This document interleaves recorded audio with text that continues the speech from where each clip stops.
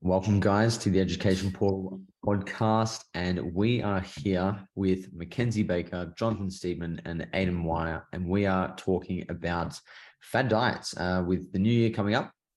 Couldn't be a more pertinent topic. And hopefully this conversation is one that's useful to all of you who may be following fad diets or have followed fad diets before, and will help you better understand what to look out for in fad diets and why they are potentially harmful. So, Mackenzie, I figured you could kick us off.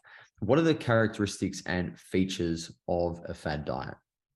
Yeah, thanks for having me on the roundtable, mate. Really appreciate it.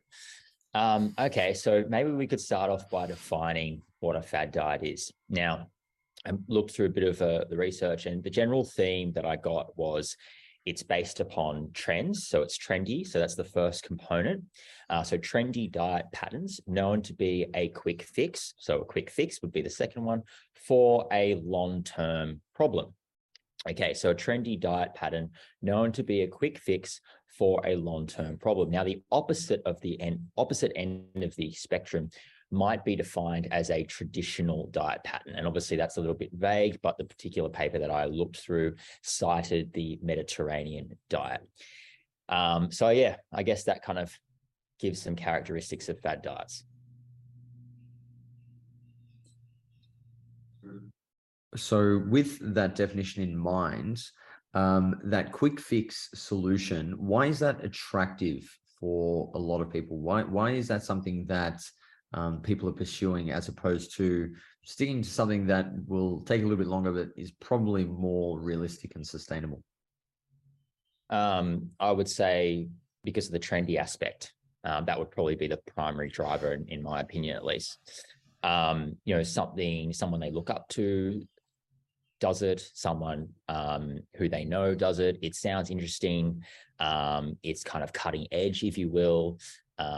It goes against the grain, and everyone wants to try and look for that magic pill rather than going through, I guess, the work. So anything that can be like a quick fix, a get rich quick scheme, if you will, that will carry a greater degree of appeal, which is probably why fad diets consistently seem to be quite popular, even these days. Perfect. And Jono, what do you think? A lot of the popular fad diets for the recent, I guess, year or upcoming year are going to look like. What do they look like for listeners? I worry that the carnivore style approach is going to continue to gain momentum. I think I'd say that's going to be the main one that we'll see more and more of, unfortunately. Fear of fiber, that sort of thing. And how does that fear of fiber get such significant traction? Obviously, Liver King is a huge advocate for a carnivore diet, despite his recent downfall, which I'm sure we can probably get into later. But why do these diets gain so much traction when obviously there's not a lot of logic or even research behind them? As Mackenzie mentioned, it's that social currency that they carry through, the guise of some popular, folk on the internet. But why do these diets get the attention when there's really no logic or research behind them? I think there's probably a couple of key reasons why. I think one of the first ones is the countercultural sort of idea. It's against the norm. It's different from what we know. And I think in a lot of people, everyone wants to hear that. They want to hear, the one secret the doctors don't want you to hear, all those sorts of things. It's an appealing narrative. I think as well, like in the case of the carnivore diet, it's been very well engineered and portrayed by people like Liver King or Paul Saladino, and that, the ancestral approach. They've always got their shirts off. They're in good shape. All of those things are very appealing. I think for the carnivore diet, there's a lot of people looking for an excuse to not eat veggies anyway, and that's a good one. And then there's probably the last thing is I do think, like with a lot of fad diets, there is that kind of initial period of time where people do see results quickly. You know, in the case of carnivore diet, it's almost certainly going to be a lower calorie diet than they've been eating. You know, like chips and donuts and chocolate and ice cream don't fit into that. So all that stuff's going to fall away. They're almost certainly going to be eating more protein than they were. So they're going to see short-term benefits. And so they've got this community feel as being, I'm part of this kind of countercultural alternative dietary approach. I don't have to eat vegetables and I'm getting results. You know, like, what a win. Like, let's just forget about my heart health. You know? Yeah, no, I totally agree. I think my first introduction into the nutrition space was through a low carb diet. And you guys probably don't know this story, but believe it or not, Dr. Jacob and was the one who introduced me into a low carb diet and avoiding carbohydrates when we were 15, right? So no shit, right? One of the primary and most prolific binge eating researchers in our time was the one who started that process of me going through a binge restrict cycle. And there's no word of lie. We joke about this all the time, and it's probably the reason that I got into my line of work and he got into his. But essentially, he got great results eliminating carbohydrates or following a very low carbohydrate diet, lost a lot of weight. I was curious, and he told me, hey, you know, carbohydrates, you just cut them out and you lose weight. And I saw the results he got. I got great results. And, you know, lo and behold, I was an advocate for a low carb diet. Even so far as to, you know, social events and stuff, I'd say I was, you know, I had celiac disease so that I wouldn't get carbohydrates put on in my meal, right? But next point I was trying to allude to there, which I'll get you to touch on, Aidan, is why aren't people more aware, or why don't people learn from their previous attempts with these diets, that although they might seem to produce quick results and, you know, they work for someone else, there's a lot of consequences that come down the track when you follow a fad diet. And do you want to speak to that, Aidan? I don't know, there's a lot that goes into that too, because I've also seen people have successful weight loss attempts through a more traditional approach. And then say they start regaining, I sometimes question, I'm like, well, why didn't they go back to a thing that worked for them previously? But that goes both ways as well. Like with a fad diet, like say somebody goes keto, they lose 15 kilos really quick and stuff like that. And we can look at it from the outside looking in, being like, well, it's not a surprise that they had a lot of consequences with that. Maybe they regained weight, but in addition to that, maybe their gut health was a mess after that because they had such a low fiber intake and everything like that. But they can also focus on what was the positive that they got over that time frame. They might be like, well, I did lose 15 kilos. That did work. Maybe I'll go back to that thing. So I see it through a place of empathy as well, but there is obviously a lot of flaws that come alongside it too. Yeah. And do you think that obviously like that bias to only see the positive in something that we've pursued, like consciously, like we've made that decision to follow a diet, so we're not going to say, hey, I was an idiot for following that, like it didn't work, look, I regained all that weight, and lean into, well, hey, I did lose weight. Do you think that that's something that people can change over time? And how would you change that? Because it's a huge issue. If you can't highlight to people that, hey, the diet didn't really work because you regained the weight, you might need a different, you know, approach or strategy. But if you can't sort of reframe, you know, their perceptions of success, I think that's a huge issue. And that's where people just keep churning through, you know, these fad diets over time. Yeah. So in terms of how do we change people's perspectives and stuff like that, I very much practice in a motivational interviewing type of way, where I think leading people to come to their own conclusions and stuff like that makes sense. Like I personally, nutrition comes very easily to me. So I like try to relate to people with other areas, right? I had knee pain for 2 years, really bad knee pain, saw multiple physios, didn't have much luck. I found an alternative practitioner, I'm not going to name him, pretty famous on Instagram, and I did his program. I still had knee pain at the end of it, but I clung on to the things. I was like, oh, well, this one exercise really helped me and stuff like that. And I look at it from another perspective of being like, what got me away from doing that kind of thing was slowly moving back towards more traditional physio things. But it's kind of like I had to come to that conclusion. If somebody at the time was like, oh, you're an idiot, like, why did you fall for that thing? It probably wouldn't have worked for me. But if somebody's like slowly leading me towards those same kind of conclusions that make sense and make logical sense, it makes sense. Like I think there's got to be a lot of logic, a lot of explanations, a lot of rational kind of decision making and everything like that. But I think it's very hard to go from point A to point B in a like just a snap of the fingers and be like, oh, I was wrong. Now I'm going to change my perspective. So I think there's got to be like a slow guidance kind of process towards a better approach. Yeah.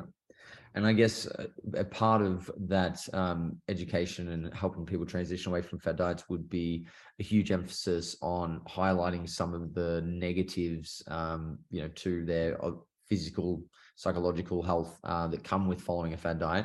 Mackenzie, what would some of those be if you could outline those for the listeners? Yeah, so just before I get into that, just wanted to piggyback off what you guys discussed. By the way, can you see me? Oh, there was a fly on my screen. Whoops. Yeah. So yeah, like Aidan said, like you know what flies are attracted to, right? No. You really have no idea what flies are attracted to. No, I actually don't. Shit. Oh, okay. Well, then I guess my computer is a piece of shit, which makes sense then. You can't tell people what to do. Like people will, need to come to their own conclusions. And often, and even from my experience, like Aidan's, that was through kind of learning and experiencing for myself. But then I think from a practitioner perspective, Socratic questioning is a big one where, like you guys said, highlighting the negatives. Okay, so it worked for you in the past, but you're back at square one now. So do you think this is really the path that you want to take again? And they might say, well, it worked for me last time, I lost 10 kilos and this, that. But then it's like, you start talking about, well, what happened after that? Is this really, what can you learn from that past experience so you don't experience these consequences that you, do that again? So that brings me to some of the negatives of fad diets that have been reported. So the big one, which we've already touched on a lot, is maintenance issues. Okay, so fad diets tend to have short-term benefits only. They're maybe not so aligned with long-term behavior change. And we've got to remember that long-term weight maintenance is a product of behaviors over time. There's not really a habit building component. It's more like a, hey, follow these rigid food rules for a bit and, or follow this plan. And then at the end of it, there's no guidance, you don't know what to do. And that brings me sort of the rigid food rules brings me to eating pathology. So we've got that dichotomous all or nothing thinking. And this kind of has been associated consistently with, through intuitive eating, increased risk of things like binge eating or disordered eating disorders, what have you. And then we also have nutrition inadequacy. So when you have food rules, for example, in the carnivore type approach, we've got a, don't eat carbs, don't eat fiber, then we're basically eliminating whole food groups from the diet. We potentially run into various sorts of diet insufficiencies, if you will. And that can even be total calories. It's not just about things like fiber or micronutrients. And then we also have the glorification of harmful foods or arguably harmful foods. I'm not going to say that as an absolute. For example, bulletproof coffee, glorifying butter, all these sort of keto trends glorify a high saturated fat intake, which consistently probably isn't a good idea for long-term heart health. So numerous negatives. Just to recap, eating relationship, food relationship type situations, nutrition inadequacy, and that causing potential physical harm, as well as the risk of a hefty rebound. Yeah. And do you think that people can be warned of these consequences and deterred from following a fad diet in and of itself? Or do they actually need to go through that process and experience some harm? Because I think you can, as you alluded to earlier, Aidan and Mackenzie, it's like you can't really tell people what to do. They're going to do it. But obviously we have a duty of care as, practitioners to warn people against these kind of things. In your opinion, guys, anyone feel free to chime in here. Do you think that you can have a high degree of success, just, warning people, outlining those, risk factors that Mackenzie outlined, or do they actually need to go through it themselves and figure it out over time? I think we can have success. Like an example that comes to my mind is smoking, right? So I've never smoked cigarettes, and that was partly because of warnings. If those warnings never existed, maybe when I saw other people doing it, I would have done it.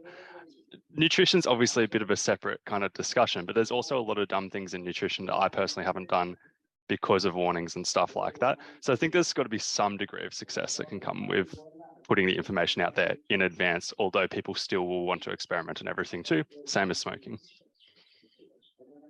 Mac, what do you reckon? I reckon that I would, again, agree with Aidan on this one. I think that warnings can help. But for me, it's interesting. Like, it's almost like going through one fad diet experience. Like, when I first started in the fitness industry, I was a receptionist at like a hectic Poliquin gym.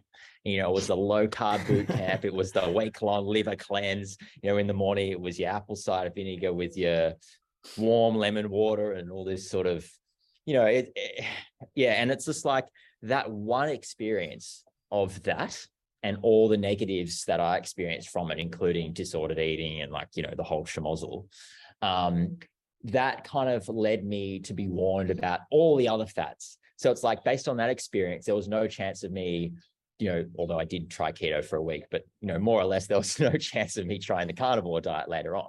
So I feel like one experience can have like a kind of reverberating or amplification effect on someone's view of nutrition, and that it helps them realize logic. Like, you know, through this experience, I am now better equipped with a bullshit detector. I am now better equipped with logic.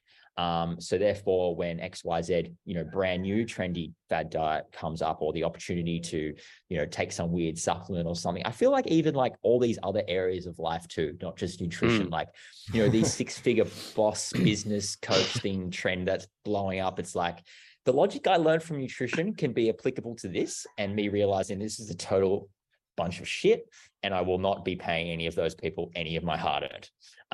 So yeah, I think that's all I'll have to say on that. One thing I want to pick out a little bit there, Mac, is I have got to know you a little bit better over the last couple of months, and obviously chat with you quite a bit. And you're quite a skeptical person, and you've got you know, a few brain cells, you know, between the noggin. Yeah, I do. That's my compliment for the day.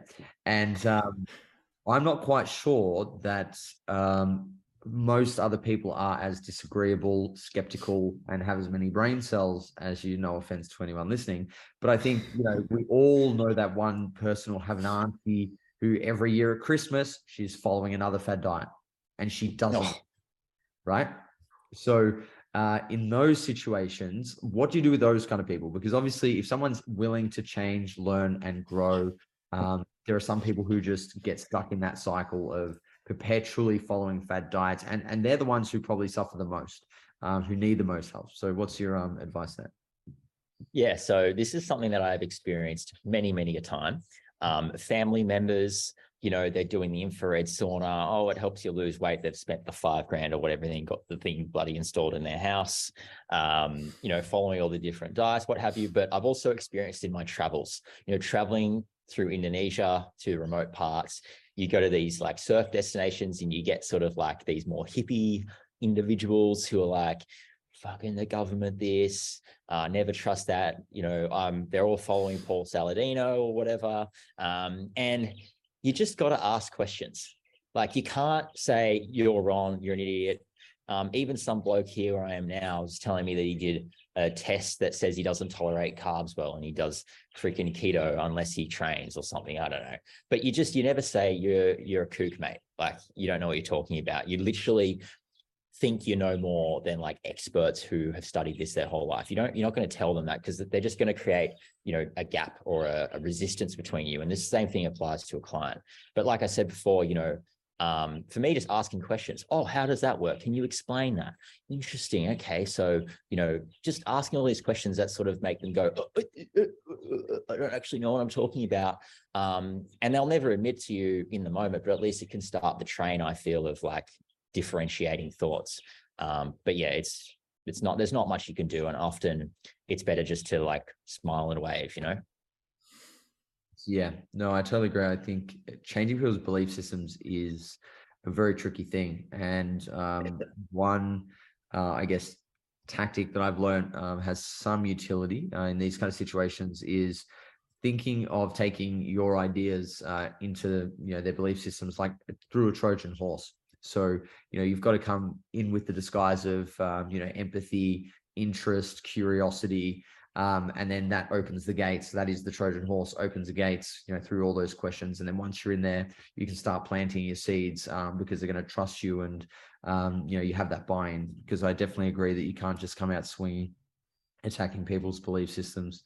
But one thing that's become obvious as we've had this conversation is the more and more time has gone on, the more that these fad diets are using science or some technical advancement to support their efficacy, like with the doing a test to find out that you can't eat certain foods, this whole genetic testing diet and blood type diets and these kind of things. What do you foresee to be the future of fad diets? Aidan, Mackenzie, Jono, go for it. If anyone, I reckon Jono got any predictions here? I think the genetic personalized approach to nutrition it's already taking off with, like, is it Zoe or Zoe? And Tim, that guy. It's already, the excitement exceeds the evidence big time. And I think deep down, we all want to believe we're individual, like we're unique snowflakes, and that kind of personalized nutrition stuff really speaks to that. And so people feel like, whereas we know there's like big key principles in the diet, which pretty much apply to virtually anyone. And yes, of course, the way that we apply those principles in the individual scenario might differ slightly, but it's unlikely that zucchini is going to be good for me, but bad for Mac, right? But we want to believe that to be true, because then we feel like our diet is perfect and really individualized. And then there's the cost involved as well. If I've paid $100 for a consult, or I've paid $1,500 for a genetic test, I'm going to, like, that's human nature. I'm going to ascribe more value and more legitimacy to that thing that I've shelled $1,500 for. There's a bit of sunk cost fallacy as well. Like, I'm going to ride that into the ground because I've spent so much money on it. So I do think that personalized nutrition space has a lot of, they've got great opportunities to really make a lot of people hand over their hard-earned cash. So that is probably next, unfortunately. Yeah, I agree. Aidan, did you want to add to that? I'll add on to that in terms of, like, what it comes back to the same thing of difficulty kind of navigating that thing. Like, I'm going to use an example. It's not the exact same example, but IgG, food intolerance testing, you go deep down the rabbit hole of evidence and you see that it's got a greater than 50% inaccuracy rate, as in it'll tell people that they're intolerant to foods that they're not intolerant to, but people have paid money for it. And something that Mac and I agree on, we're talking about, like, Socratic questioning. And that's kind of like asking questions to lead people to their own answers. And one of the tricky things navigating that is somebody who's paid for that obviously doesn't know it's inaccurate. We can't use Socratic questioning to kind of get them to come to the same conclusion. We've kind of got to provide some level of education about, here is why it is inaccurate. And that's a tricky thing to navigate, particularly because they've paid money and really very much believe in the process. Yeah. No, I definitely agree. When those kind of tools fail to work, it can be even harder. And especially if somebody doesn't have the understanding of the level of education required to make sense of what you're explaining to them. And that's a lengthy process. Like, that's, sometimes hours and hours, and it's not something that can just happen, in a conversation. But Mac, we had a chat and briefly spoke about how even things like if it fits your macros is a fad diet, and how a lot of people don't even realize this. So fad diets are pretty much anything with a name. So why is something like if it fits your macros, which is generally not providing, it's not ticking all the same boxes as, say, the carnivore diet, right? It's missing a few key elements to meet the criteria of a fad diet. But why do you think that falls under the same umbrella? Yeah, so why do I think if it fits your macros or flexible dieting could potentially be classed as a fad diet? So first thing I want to say is that I'm not anti-tracking. I'm not anti-MyFitnessPal or anything. Yes, you are. You absolutely are. All right, fair play. But I think, okay, so let's look at it. Well, I mean, at least maybe 10 years ago, it was definitely trendy. People went from meal plans and all of a sudden it's like, I can have Pop-Tarts and, nothing's off the table. And that's one good thing about flexible dieting is it removes the dichotomy around good or bad foods most of the time.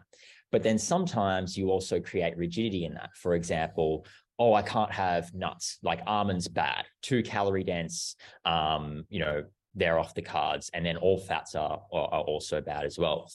So there's the trend thing, there's the potential for dichotomous thinking. Also, when it comes to adherence to targets, I have to be 2 grams away from the target. It's sort of like flexible dieting, but here's 3 numbers to live your whole life by. And if I don't hit these numbers, or if I can't track it accurately, then I don't know how to eat and I can't stop myself from overeating. It's just like, you hear things or see people say things like, tracking's easy for me. Without tracking, I would just eat and eat and eat forever. And it's just like, this definitely shares that rigid type restraint approach, even though it is called flexible dieting. So for those reasons, I feel like it has characteristics of fad diets, but I probably wouldn't class it as a fad diet. I'm just saying that it has characteristics that probably aren't too dissimilar. Yeah, no, that makes sense. And I guess one thing that I'd like to know from you guys is that when it comes to fad diets, if somebody's seeing success with a fad diet in their definition of success, would you get them to stop following that fad diet if it has been proven to work for them in some way? Because there are some people who have had long-term success with fad diets, and why do you think that is? Anyone can jump in here. I'll jump in there. Oftentimes, no.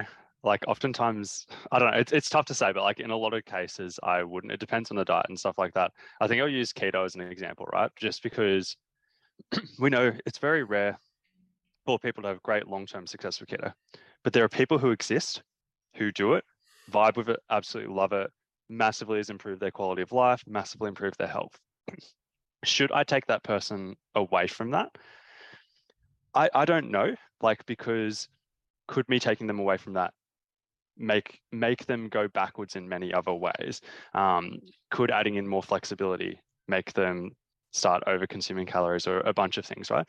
And it's a tricky thing, because there is downsides that come alongside that, like using keto, using carnivore, using whatever.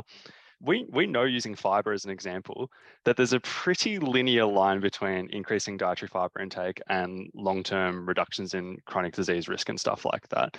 But the unique situation is, it's like, what if that person has, I don't know, lost a significant amount of body fat and has improved many markers of health in the process? Maybe they had type 2 diabetes and were on a lot of medication for that, and now they no longer need that medication and they're in remission, and there's a bunch of stuff. So it's like, it's a case-by-case basis, but there are situations where I might just leave somebody doing their thing and not really try and guide them away from it. Jono, how about you?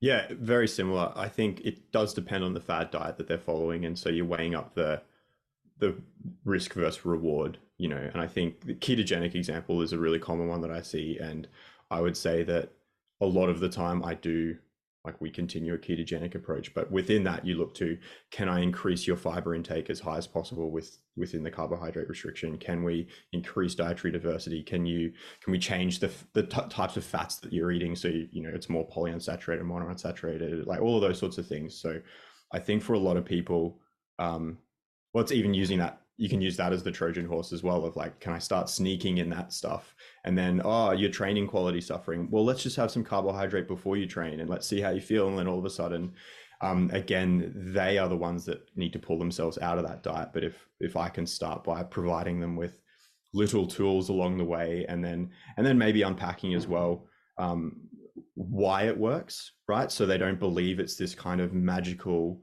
alternative explanation versus all of the other reasons. And if we understand the principles as to why that dietary approach works, and then we can talk about how we can apply those same principles in other ways, then they're sometimes maybe a little bit more open to shifting it a little bit.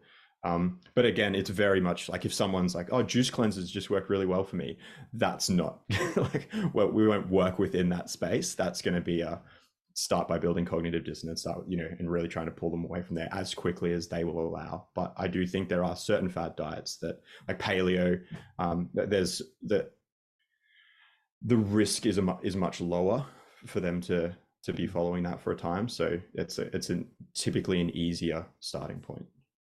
Yeah, no, I agree. I think there's certainly a spectrum of risk involved in various fad diets. Mac? Yeah, I think we have to display empathy, especially if someone has achieved great results with a particular type of dietary approach and they're really bought into it. It's their thing. We've got to understand where they're coming from rather than trying to create conflict between them or kind of resist their, I guess, opinions on something. But one thing to add to this is often, I guess, the best thing you can do as a practitioner or whatever, it depends again on the diet, like you said, Jono, like the nature of the fad diet. If it's juice cleanses, okay, no deal. But if it's something like the paleo where the risks are relatively small, often the best thing you can do is, try and keep them safe. And if you can, try and kind of sneak in a few additional benefits, like changing the type of fat content, trying to sneak in some fiber. Hey, like what you said, Jono, let's have some carbs pre-training and stuff. You can kind of help someone shift over time. But you can't kind of, I think sometimes the most helpful thing you can do is just try and keep them safe, and over the time, let them come to their sort of own realization. But one more thing I'll add is there are people, like Aidan says, who probably do say something like the keto long-term, and again, like it vibes with them, and the consequences long-term aren't that large. But I think in a lot of instances, people will say that this is great long-term, like it's working for me, but they're not really that honest about it. Or maybe they're kind of like brushing stuff under the carpet. Like, for me, it's flexible dieting tracking. People have like 2, 3, 4 year streaks on MyFitnessPal, and their whole life is governed by these 3 numbers, but they'll never tell you that their relationship with food is frankly fucked. Like, they know it deep down. They know it's a bit cooked. They know that they're fearful of fats. They know that they're making sacrifices in their life that they talk about, saying no to holidays, experiencing a lot of guilt and anxiety around social meals. But they won't talk about that because, tracking works for me, and it's like the thing that they will fight to the death about. And anyone who says otherwise, it's like game on sort of thing. So I think that's one thing to be aware of, is just maybe brushing under the carpet. Yeah, I certainly agree. I think even in my experience, when I was, following low carb diets at some points, or, tracking my macros, I was always focusing on the positives and pushing those negatives that I knew existed under the rug. And I think the reason for that is because you don't want to focus on the negatives. You're trying to make this thing work and to get the result. And in order to do that, you need to keep convincing yourself. And it's a very destructive mentality to have towards nutrition. But I can certainly understand, from my experience, why people do that. And I guess, in a similar note, why do you think that people, develop these fears of food that become so ingrained in their belief system that they are truly fearful to eat them? I know for myself, I was afraid to eat carbohydrates because I thought it would make me, gain fat. So why is it that people get so afraid of food when it's really just such an irrational, belief that they have in some cases? Obviously, if people are allergic to various things, that fear is fair enough. But for some people, it's completely rational. And addressing fear is very different to educating people on, sort of the risks and things associated with the fad diet, because there are cases where people are genuinely fearful of food. So what are your thoughts on addressing those kind of things? Aidan or Jono, jump in. Jono, you want that one? I think, you're right. And that's where, empathy throughout this whole process is important. But when it comes to a fear of foods, it's extra, you got to dial the empathy up to 11.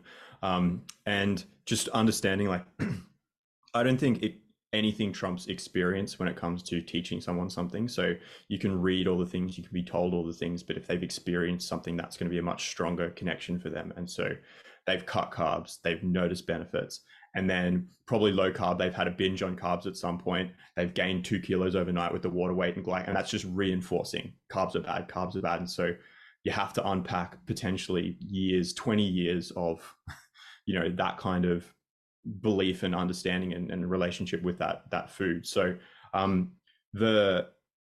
I think a few key points around that are firstly to make sure we're constantly acknowledging acknowledging the fear, acknowledging that it exists, and acknowledging that it's uncomfortable and difficult to push back against that, right? Just calling it out, and so people are aware that it's an uncomfortable process to work through. I think really searching for ways to get them to have an experience in the other direction, so getting them to increase, to add one carbohydrate rich food or whatever, and then getting a positive experience out of that, we can start to sort of chip away at that. But yeah, it has to be slow, and it has to be done with a lot of empathy, a lot of explanation as well. So they're still getting the knowledge, but I think we have to work really hard to build the experiences in the other direction, because no amount of knowledge, I think, is going to get rid of fear. Yeah, I think that's a brilliant way to look at it. Aidan, do you want to add anything to that? No, I think that carbohydrate example was really good, because it's kind of like, I think there's two things I'd attack that from. Like, one is education in terms of like using the carbohydrate example. We can educate and be like, well, every gram of glycogen we store almost every, like 3 ml of water alongside that. That's a normal human response. Literally everybody has that. This therefore means every time you go low carb, you are going to notice quick drops. Every time you add carbs in, you are going to notice a quick increase, even though we don't care about the water weight. Like, that's not a bad thing. It's actually not a bad thing at all. But then another thing, I don't know if this is the right terminology, but kind of like graded exposure is how I would also approach it, being like, what's the easiest way we can add carbs back in? Like, is it in a pre-workout meal? Is it in a post-workout meal? Is it like all of these kind of things, starting off slow and then slowly increasing, and ideally giving positive experiences with adding those carbohydrates back in. And that's why I'd start with the pre-workout carbs as an example, because it's like, it's an easy one to get in, and it's an easy one that's likely to give a positive experience and kind of unpack some of that fear a little bit, because there's a positive experience instead of a negative one, and then slowly improving things over time. Yeah, Mac. Yeah, I think both fantastic points from you fellas. Like the graded approach thing, trying to make sure that it's a positive experience, because a lot of people in using carbs again as the example, like their experience of having an isolated carb intake episode is whole pizza next morning, like 2 kilos heavier. So I think the graded, like minimum effective dose type approach and then building up. But just a point I wanted to add is respecting autonomy and actually putting the client in the driver's seat and saying, okay, so, well, firstly, asking them, is this something you want to do? Okay, how do you think you can do it? And yeah, pre-exercise, I mean, for people who fear carbs, pre-exercise carbs is probably going to be a reasonable route in a lot of instances, just because it's like, well, I'm going to burn it. And like, people have this thing of like, I've got to earn my carbs, or I've got to utilize them, because if I eat carbs and I don't do something, then it's just going to be like, it's just going to make me fat. So, pre-exercise is kind of like potential good starting point. But yeah, just, asking them, where do you want to start? What do you want to do? And then if they don't have any ideas, then also asking for permission. Hey, there are a few approaches that have worked quite well for other clients in the past. Would you be interested in hearing those ideas and letting me know if you're keen on any of them? Yeah, or you could just create a 6-figure fix your diet business mentoring solution. Business masterclass. Yeah, business masterclass. That's what I was looking for. I guess I agree with all of those, and I think graded exposure is a huge factor in this, because you can't just get people to go from zero carbohydrates to all of a sudden, yeah, cool, here's your macros, you've got 350 grams of carbohydrates. They're going to freak out. Like, I've had clients who I've literally had to work from 0 carbohydrates, and I've just added in 20 grams and then another 10 grams and 50, and just slowly, and they got to 80 grams, and then we had to pull it back down. Like, it can be very, very tricky at times. But I guess one thing we haven't really touched on is why fad diets don't work, right? We've sort of spoke about at the start why they work, because obviously they eliminate a whole food group, and that can lead to easy weight loss. And then also some of the key features and characteristics. But we haven't really gone, balls deep into why they actually don't work long term. So who wants to attack that first? Jono. Okay. Yeah. So I think it's largely overarching all of the fad diet approach. It's just the lack of behavior change. It's the lack of and the lack of flexibility with that dietary approach, right? If you're on a ketogenic diet, you can't just sometimes have carbohydrates because that knocks you out. And the reality is that that's not how life works. You know, we have events, we have social outings, we have all of those sorts of things where nutrition, the nutrition available to you changes. And if that fad diet approach is not flexible enough to encompass that, you either fail your fad diet or you maybe have some pretty disordered pathways through those social outings. And so I think there's that really extreme rigidity that doesn't take that into account. And then there's no knowledge or no education around longer term behavior change. So a lot of people come into fad diets with that time frame of, I'm just going to do this for 8 weeks, or it's a 12-week this, or it's I'm going to do it until I've lost 10 kilos. And they set those time frames, and they're probably successful, depending on your definition of success, during that time. And then at the end, they're left with two options: going back to what they were doing before the fad diet, or continuing the fad diet, and neither of which are particularly helpful long term. So I think it's just that that's the main thing. And I think the last point, which we haven't really touched on as well, is the fact that fad diets seem to do this wonderful marketing thing of making you feel like it's your fault if you failed the diet, right? Like, it's never like, a ketogenic diet's dumb, right?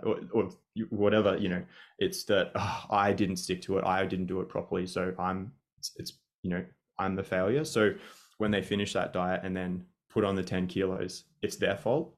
And so then that just either is a shame spiral of, well, I'm not going to try again, or I'll go back to the diet that helped me the first time because it's good, I'm the problem. And so it kind of builds all of those, negative feedback loops in. Yeah, totally. Mac, anything you want to add to that? Yeah, for sure. So I think a big reason why, so firstly, agreeing with Jono big time, the rigidity, the all or nothing. Like, if you were a hardcore Paul Saladino diet, fearful of seed oils or whatever, you're going to have a hard time here. Ibu's not going to change your freaking Nazi Goreng recipe to grass-fed butter for you. It's just not going to happen.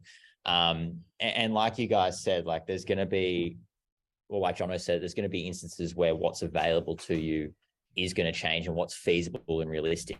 Like, even, having whole grain bread here, it's just not going to happen. Like, the bread is white bread with often added sugar in it. And it's just like, accepting that you don't always need to be perfect, accepting that, there should be some flexibility built in, except being cool with like a plan B and just doing what you can. Okay, well, I can't have wholemeal bread, but I can still eat a ton of fruit. And when you follow a rigid diet that has these food rules, it's all or nothing. And if you can't do it all in, then it's like you're going the completely other way. And then I think the reason why people might feel shame or blame themselves rather than, like Jono said, the keto diet's stupid, is because I feel in a lot of instances, the people who promote these diets are like alpha male, like hardcore dudes. And people like, I want to be like, Paul Saladino, who's got his shirt off and he's confident, or Liver King, who's like this jacked caveman dude with a big luscious beard and like all this sort of stuff. Or I want to be like Jacob Shepard, who's just like an absolute Adonis, like quads of the gods, and then when you can't, like, these guys are talking about being hardcore and being like, a man and not showing emotion and like just kind of being that alpha, I'm a 7-figure, look at me driving my matte black AMG, burly heads, bruh, all that shit. I just think like you're set up to be made to feel like you're inadequate, and it's not the diet, it's your lack of grit because you're a soft pussy. Yeah. There's a couple of things I want to unpack there. And the first one, before you decided to be a comedian, was the fact that it really is a first world problem, isn't it? And it's a problem that comes from a place of privilege. Like, a lot of people who adopt the fad diets are clearly privileged in some way. If you can just decide that you're going to cut out carbohydrates because you want to lose some weight, well, that's a pretty good problem to have compared to say in Indonesia, where it's like they're just going to eat whatever the fuck's put in front of them, that they have access to. The second is, I definitely think that there's a lot to that disappointment in the person, in themselves, when they're unable to follow a fad diet. And I think a large part of it is the comparison But I also think it's from the get-go, they've seen success in others, and others, have following the diet and it working for them. And they're making it a comparison to all of the people who the diet has worked for as well. Because they feel like, oh, well, it's worked for all these people. That's part of the reason they bought into it in the first place. Because often they don't just do it because of one person, right? Usually that's the gateway to a fad diet is they'll hear one person, whether it's someone with a big influence on social media or their auntie at Christmas lunch. They get interested, they do a little bit of research, and then they start looking at, okay, well, what about other people? And there's kind of like that herd mentality. And they get into an echo chamber from there, and everyone's raving about it. I think there's a huge social component to it where they're comparing to their peers who are also following the fad diet, and usually no one's going to post about their failures with a fad diet online in a group for that fad diet. Like if there's a paleo group on social media, nobody's going to go on there and say, look, last night I went to, Ben and Jerry's and had some ice cream with my kids. What should I do, guys? No one's going to fucking do that because they're just going to get, roasted by the group, right? No one's going to go into a carnivore diet group and say, well, fuck, I actually drink glucose before I work out, Liver King, right? So, no one's going to do that. So I think there's just that, echo chamber where people are just, it's all success. It's all positive stories. Nobody's actually going to, share their hardships or, failures in these groups. And I think that's one of the tricky areas when it comes to dealing with this. Aidan, is there anything that you want to add to that? I'd add two things onto that. One is like, I guess, survivorship bias, which is kind of being like, say those groups, like if you don't have success, you can't just leave and move on and go on to the next scene. If it's a really bad experience for you, most likely. And the people who remain in these groups are the ones who they're noticing some benefit and everything like that. So more likely to talk about the positives. And the other thing, just like the social media echo chamber and stuff like that, almost everybody who promotes fad diets has a thing in common, which is they block people who disagree with them. It's such a common thing, which therefore means every time you go through comments, everything is positive, which kind of gives this social proof of being like, this thing works, this person's right, and nobody's ever disagreeing with it. Yeah, I think that's a really good point. The censorship of the failures is certainly something that exists, or the people who dissent and disagree with the quote unquote mainstream idea of that group. But yeah, in 2023, if you were to give some advice, guys, we'll go around one at a time, to people who are wanting to capitalize on that new year, new me motivation, and they're potentially looking at getting into a diet. What advice would you give, and how would you, I guess, suggest they avoid following a fad diet? To start things off, I would just say, okay, so assuming the goal is weight loss or fat loss, what's more important to you? Is it getting the weight off and being lean for a week, or do you want to actually sort of stay there for the rest of your life and live a healthier life, and sort of go into the whys and the motivations behind that largely? But I guess I would say, like, the need for habit building / behavior change. That can be numerous things, like things that can be applicable long term. So, eating vegetables with most main meals, most, not all, because that would be all or nothing. Like, as an example of a habit or behavior that will have long-term applicability.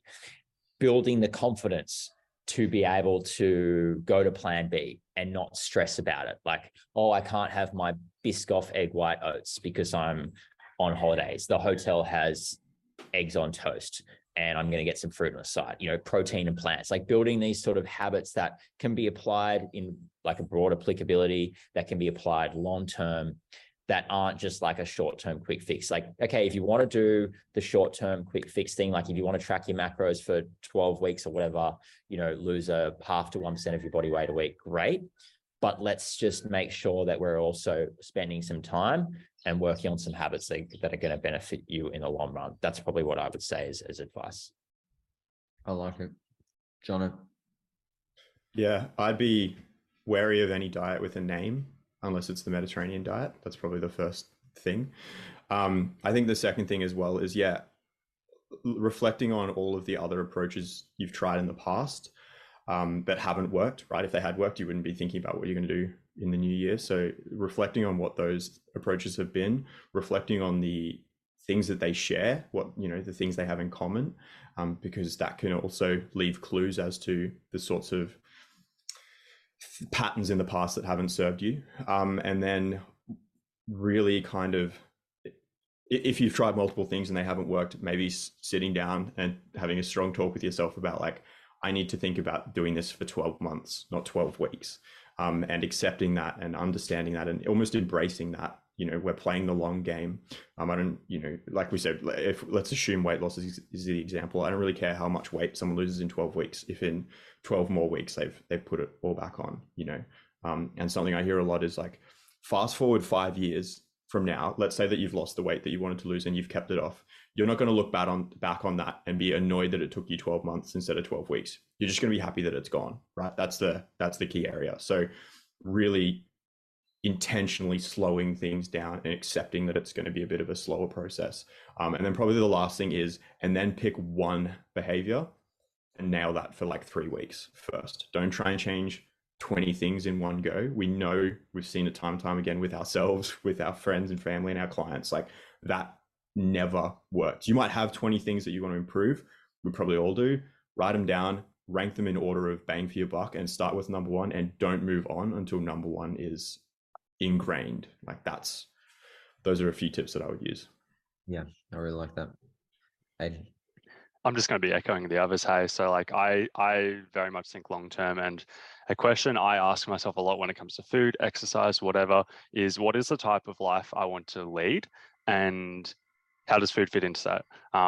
This is not a personal example. I don't like baking, but say I liked baking, right? And it's something that I really valued. It was really important to me. I liked baking cookies, and I also liked eating those.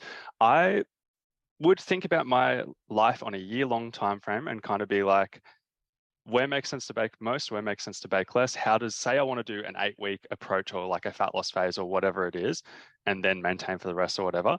Do I bake less during that phase? Like the answer is probably not zero. It's probably not baking ever. Maybe it is less during that phase, but I also need to be thinking long-term enough to be like, okay, what's the transition out of that phase? And how do I include this thing that I really value enough over the course of the year and stuff like that? So it's like, on the one hand, I preach sustainability and being like, we shouldn't make heaps of changes that we wouldn't want to do for the rest of our lives and stuff like that. But say we're going to disregard that and we're going to be like, oh, I do want to be a bit more aggressive for this kind of 8-week phase or something like that. I think you need to plan out and be like, what is something that I can do realistically for this 8-week phase? And also, how does that fit into my longer time frame so that I don't make a decision that is detrimental to the life I want to lead long term? Yeah, no, I definitely agree. I think having a sliding scale when it comes to certain behaviors, is really useful concept, because that avoids the all or nothing, and it helps us upregulate and downregulate, the things that we need to do or want to do, depending on specific situations, goals, and the context that we're in. But I guess a question I'll ask you, Aidan, is, with the new year, there's a lot of motivation, right? And as Jono mentioned, we have, it's probably a good idea and wise to focus on one behavior at a time and not to try and overhaul your life. But the issue a lot of people face in the new year is they have a little bit more time off, right? Because they're on holidays, right? They're excited. They've got more motivation. So they're trying to change everything at once to get the ball rolling. How would you advise people to sort of temper that motivation, right? Because it's pretty overwhelming. Like I even know myself, like New Year, it's like, there's just excitement. There's just, a lot of drive to improve everything and all at once. So how would you advise people to temper that motivation to want to change numerous things? And how can they direct that to only one thing? Yeah, I like to look at that from other perspectives outside of nutrition and bring that back in. I'm a business owner. I start the new year after a holiday, super motivated and to get into everything, right? But looking at it from the business perspective, it's like, damn, I'm going to be doing this for a long time. And there's only so much I can achieve in a short time frame. And I have to keep repeating these habits week in, week out, week in, week out, year on year on year to get to where I want to be. And the same kind of thing with nutrition, health, fitness, everything like that. It is a lifelong pursuit. Ideally, we're caring about this forever, really. And although we can achieve great things with motivation and short bursts and stuff like that, we still have to be doing stuff the rest of the year. So it's like, I would focus on that first phase of motivation, getting results and stuff like that, but also doing it in a way that sets you up for the long term, which often means refining your focus to the things that are moving the needle and matter long term too. Yep. Awesome. Mac, what would your advice be? Yeah, I mean, I would definitely echo the other fellas.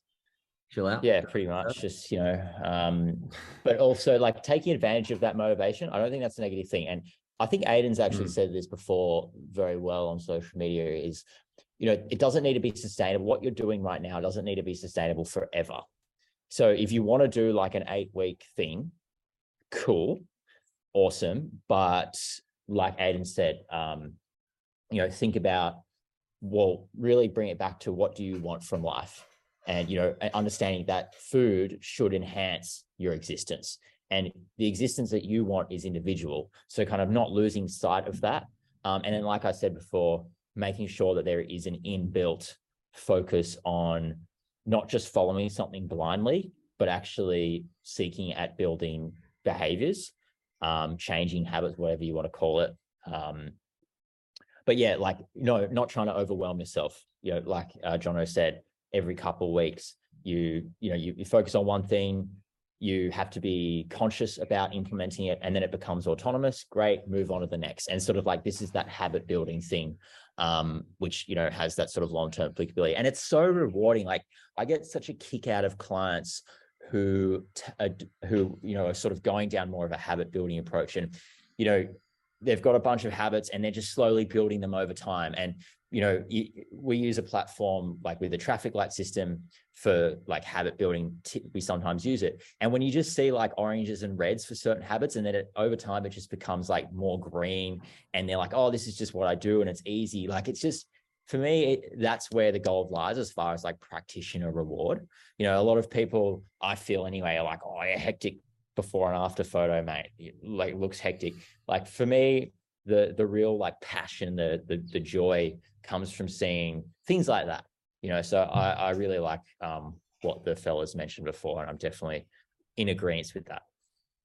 Awesome, Jono. And this was obviously your advice initially was for people to just focus on one behavior at a time. So when they're super motivated, how do you go about keeping them from trying to change multiple different things?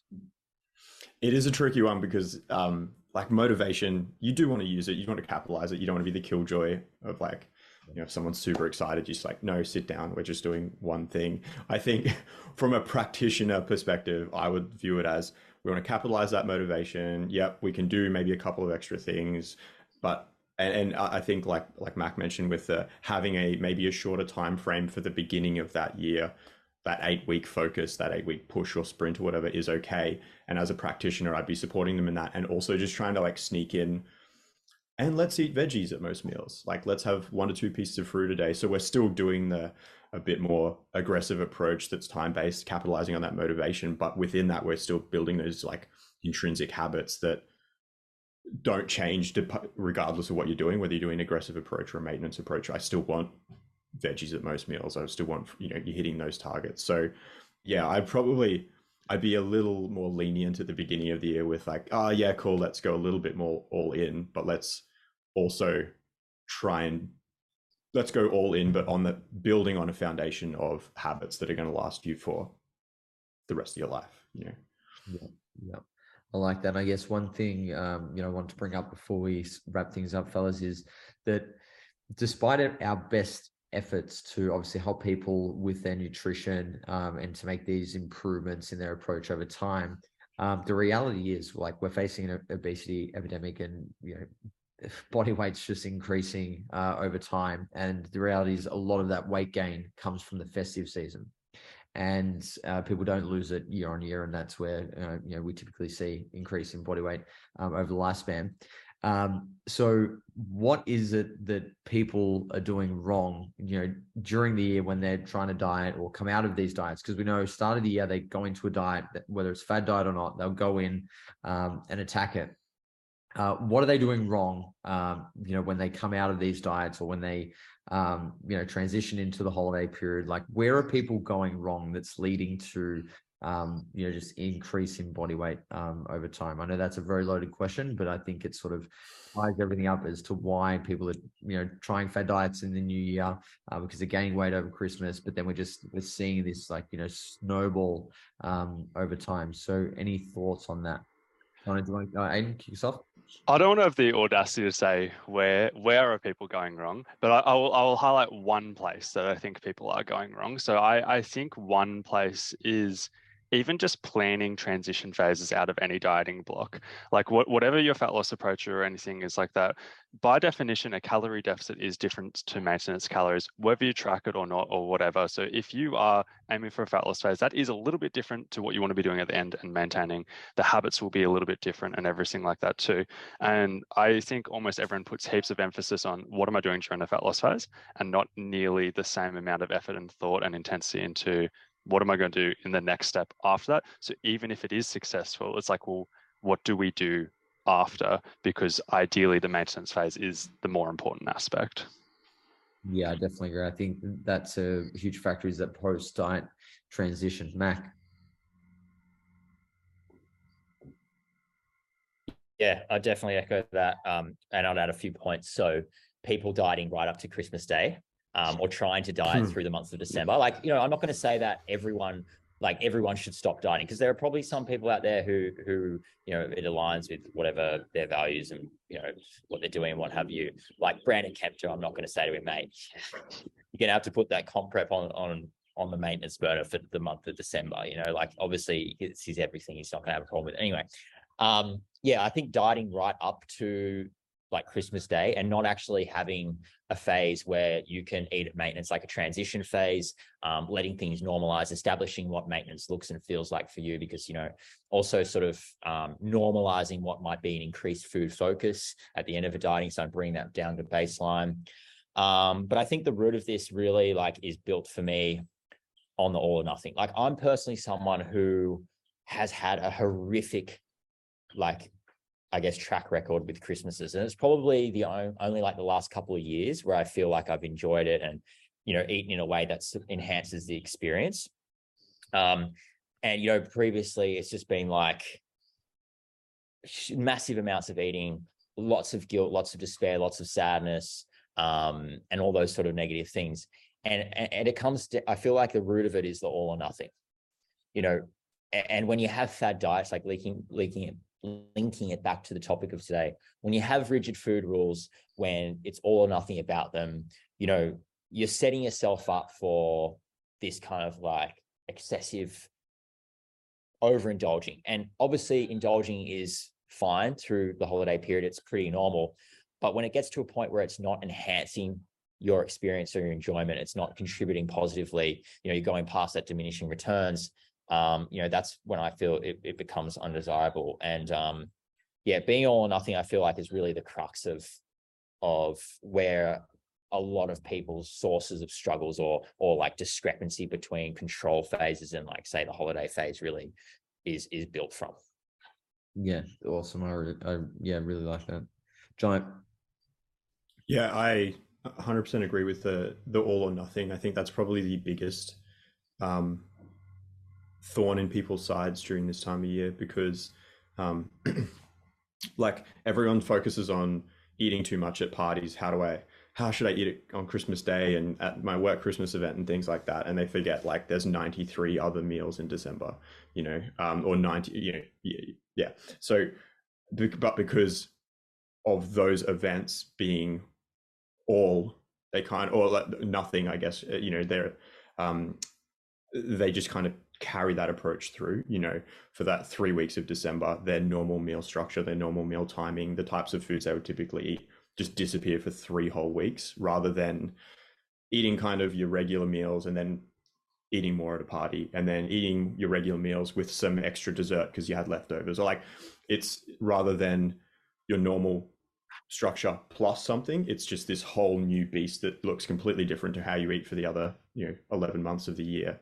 And I think that definitely can cause the holidays to have a bigger impact than they need to.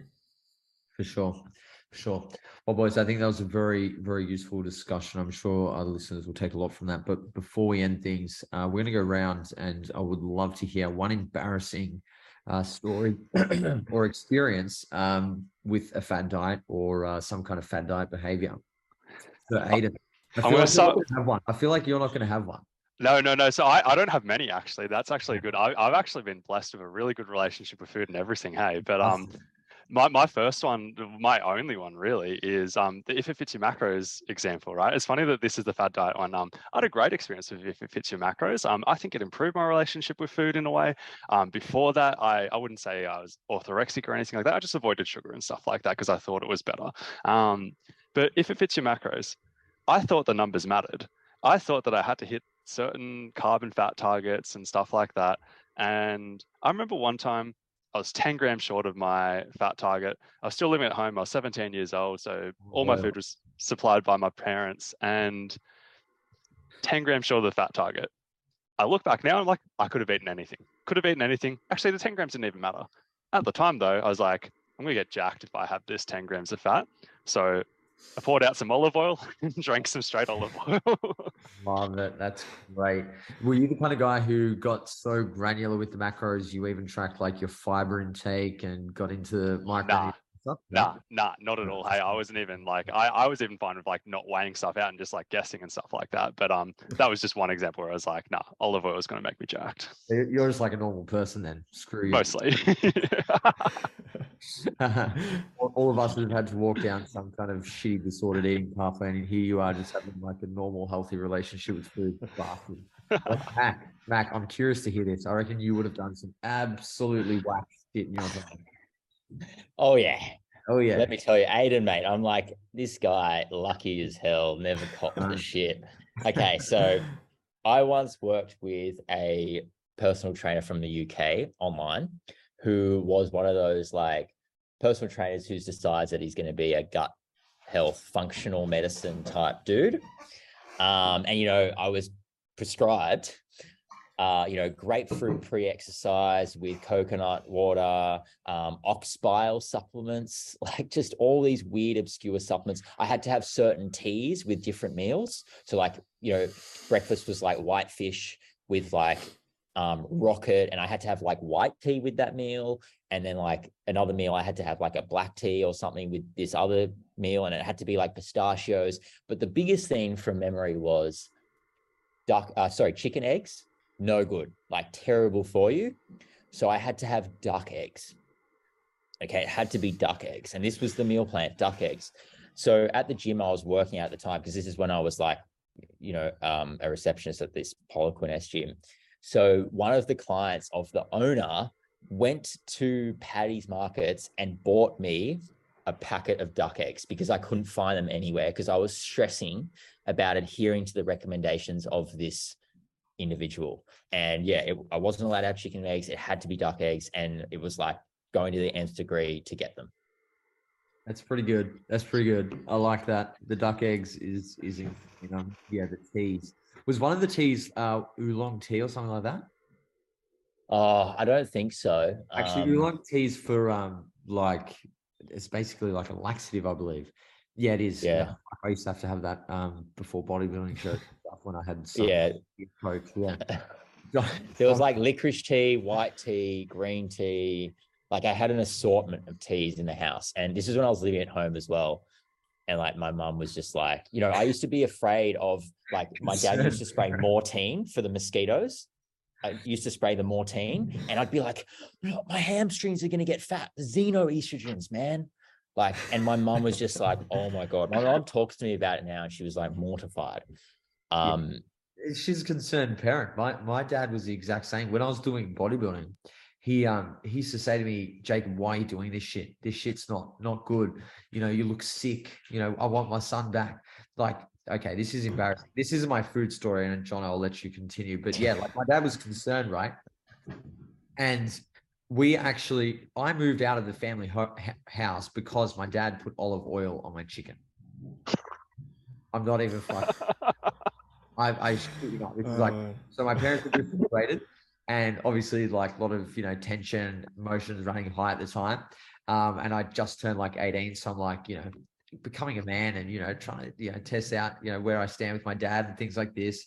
And so anyway, he's said he'll cook my chicken, cooks my chicken. And I said, explicitly multiple times, no olive oil. Yeah. Because I used to eat like just a roast chicken, just the breast. That was lunch. Anyway, he serves me the chicken. When you've just had plain chicken for fucking 12 months with no olive oil and it's cooked in olive oil, you can tell the difference, right? Like, and I said, Dad, this is cooked in olive oil. And he's like, no, it's not. No, it's not. He goes, just shut up and eat it. And we had this big blue, packed my bags, went to mum's, and I actually never lived with my dad after that day. Oh, that is gnarly. Jeez. Yep. This is the consequences of fad diets. Like this is like how deep it can go. Yeah, it can. It's bad. It can really fuck you up. Like, yeah, fuck you up. I missed out on social, situations. Like, I got to fucking, I could write a book on the stupid stories and situations I was in because of my fucking diet. But anyway, I just had to add that in there with the duck eggs. Oh, gnarly. Jono, you're up. Jeez. That frustrates me though when people are like, oh, why are you picking on fad diet? Why are you picking on this person? Why are you being so mean? It's harmless. They're getting good results. It's like, you don't understand the long lasting consequences that this seemingly innocuous diet can have. But anyway, I'm pretty lucky. I'm glad Aidan threw himself in first, and because I'm the same. I've been very fortunate to have parents who've always cultivated a love of food, a love of cooking, and all of those sorts of things. I'd say probably the biggest idiotic thing I did was back before I literally first year of nutrition undergrad. It was the first year of like actually proper training as well. I'd never done weights or anything before that, and T Nation was the Bible.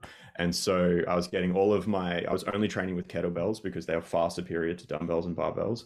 And I was only doing 20 minutes because if you did any longer, your cortisol would spike and that would cause, belly fat gain and things like that. But I was also making sure that I had my shake with L-carnitine, 2 scoops of whey, and a massive 60 grams of glucose or dextrose to intra during my 20-minute kettlebell workout to make it was all the Poliquin, Christian Thibodeau, and Search. Anyway, so that and L-carnitine is the most disgusting.